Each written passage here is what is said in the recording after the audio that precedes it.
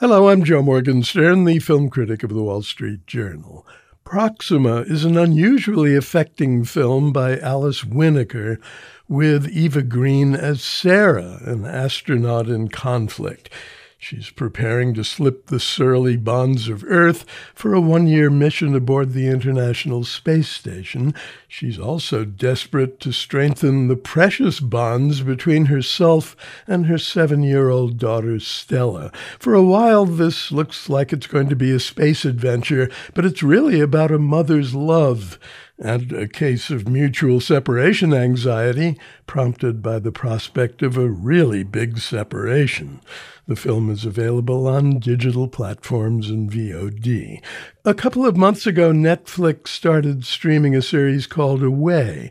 It's a combination space opera and soap opera that interweaves action aboard a mission to Mars with concerns about family life back on the home planet. The focus here is on a single adventurer and what she and her child go through in the anxious weeks before blastoff. The film is set in Germany and Russia and does justice to the technology, but operates most powerfully in the precincts of two hearts.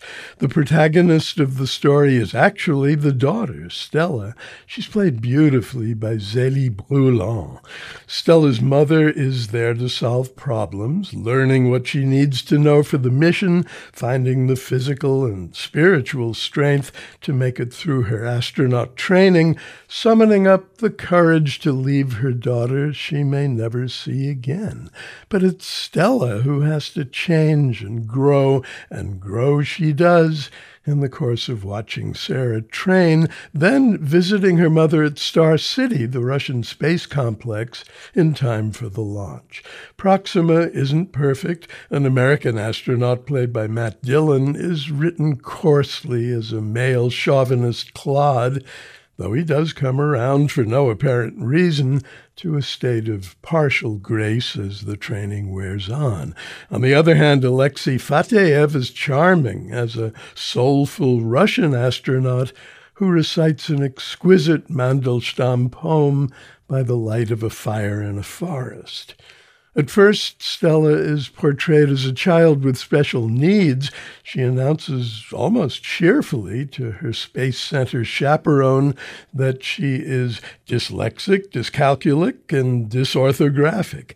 Yet there's no trace of dyslexia when she reads aloud the emails her mother sends her.